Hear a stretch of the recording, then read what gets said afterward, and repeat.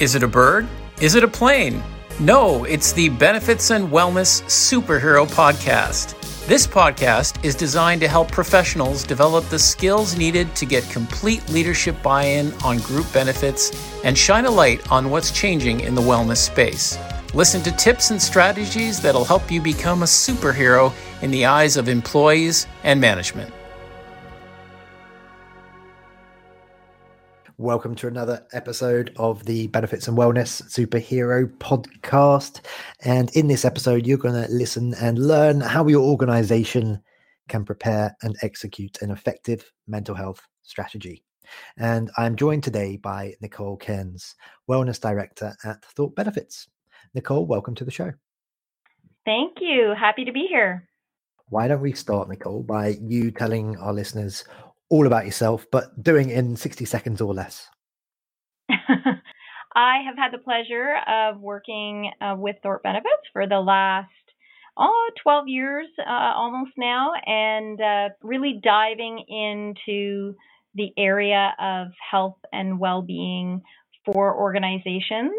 And over the past 10 years have developed different strategies that encompass all of the facets of health and well-being, and working with organizations to both assess what their needs and interests are, to help develop a sort of a culture that supports and embraces health and wellness strategies, and then help them implement actual strategies from financial well-being to communication to psychological safety, exercise, nutrition, stress management, and on it goes.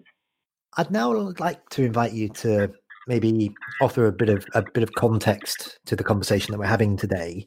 And the main part of the conversation, which we'll get to shortly, is very much focused on a session that you're going to be presenting at the upcoming Benefits and Wellness Superhero Symposium by Thought Benefits and the HR Gazette.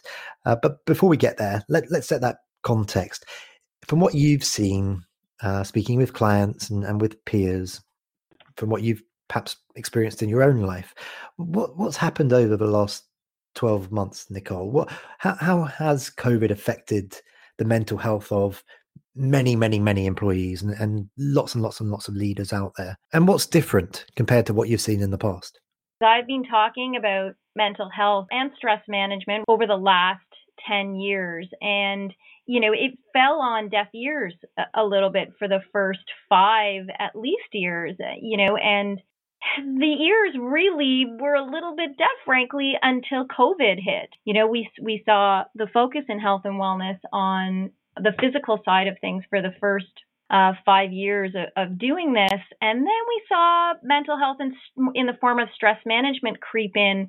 And I don't love the reason why it's accelerated to the top of the priority list for companies, but it has as a result of COVID, because it can no longer be ignored.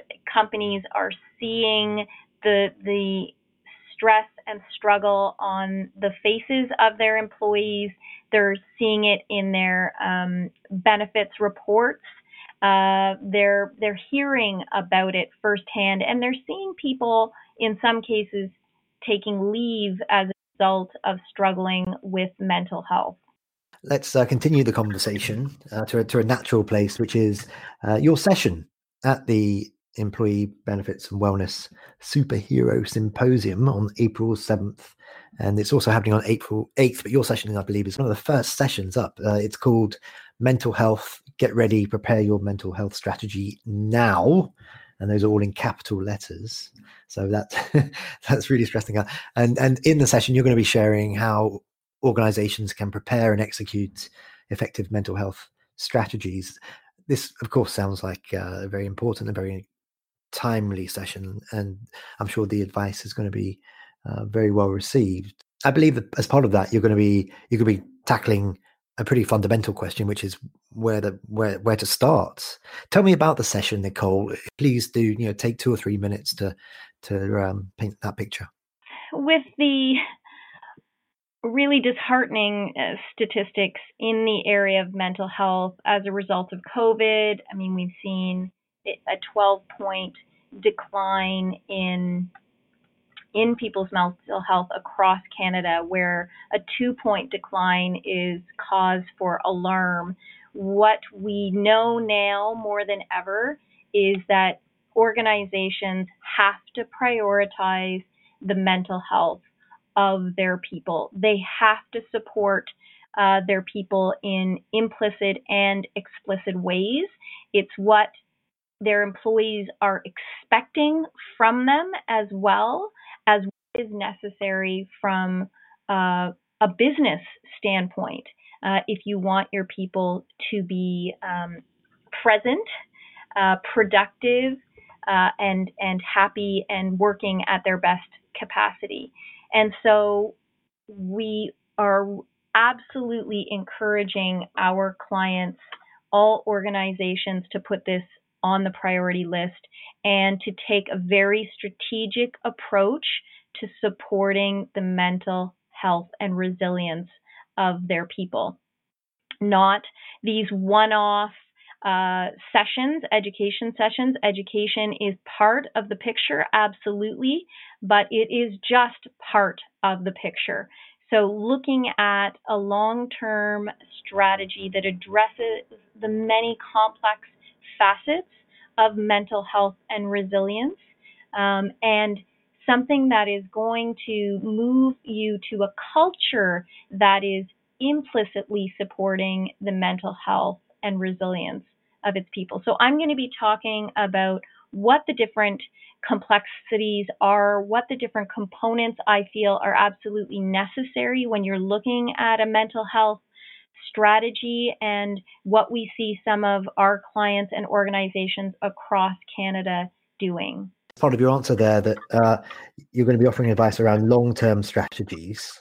Given how much worse it is right now compared to where it was, say, 12 months ago, what should companies be thinking here? Should they be thinking that they need to invest X percentage higher in the mental well-being of their employees and the benefits available to them to help them manage their mental health? And beyond that, perhaps at the moment, there are a lot of issues going on within people's families, and just allowing for more empathy.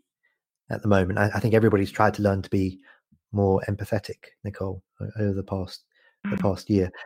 That is a lovely thing that's come out of COVID, for sure. A shared connection about struggle and an empathy for what people are going through. Absolutely.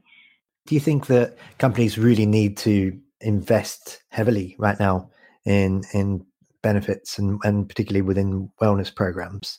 And is that going to be something that is going to take a big chunk of the budget over the course of the next 2 or 3 years just to get us back to where we were? The financial bit is an interesting question. It absolutely, there's going to have to be energy put into this in the form of time, and in some cases in the form of money. But that time piece is just as crucial, because not all of the interventions that I'll be talking about require a financial investment. Some of it's just a different way of doing things. But we are going to have to see a financial investment when it comes down to things like educating our managers on how to support the mental health and resilience of their people, to be able to, for example, recognize the signs and symptoms of people who are struggling, to be able to know how to start a conversation with people that they think are struggling so that that person can get the help that they require in a timely manner. It's also going to be about investing in making sure that therapy is something accessible and supported financially by the company. There are also going to be things in just the way that you do things, and the way that you talk about mental health and open up those communication lines that doesn't cost anything. It's just a matter of putting some embedded strategies into play that are really helpful for reducing stigma and getting people to open up and get the help that they require and feel supported. Awesome. Thank you very much, Nicole. Nicole, before we wrap up for today, how can listeners connect with you, and maybe how can they learn more about some of the awesome things happening over at Thought Benefits? Well, definitely coming to the symposium is going to be a great start to finding out lots of strategies that you can take away and start to think about applying at your own organization. Reaching out to us for help. We are really there to support you on helping you figure out what benefit strategy, what health and wellness strategy is going to be the best fit for your organization. It's not the same thing for every organization. So being able to strategize with somebody for a long-term plan that's a great complement to the way you do business is where we can really help. Wonderful. Well, that just leaves me to say for today, Nicole, thanks very much for being my guest on this podcast episode. My pleasure. Thanks for having me. And listeners, if you are listening to this before April 7th or April 8th, please do check out the symposium. It's going to be pretty awesome. I'll be making a brief appearance there, so I'll probably have to brush my hair. But we've really got a great lineup of folk, including Nicole. So check it out. If you're listening to this after April 8th of 2021, then I'm sure you'll be able to contact the awesome folks over at Thought Benefits and get a copy of the recording. But it's not the same, so you should really try and attend. Anyway, that's enough for now. Thanks for listening and chat to you next time.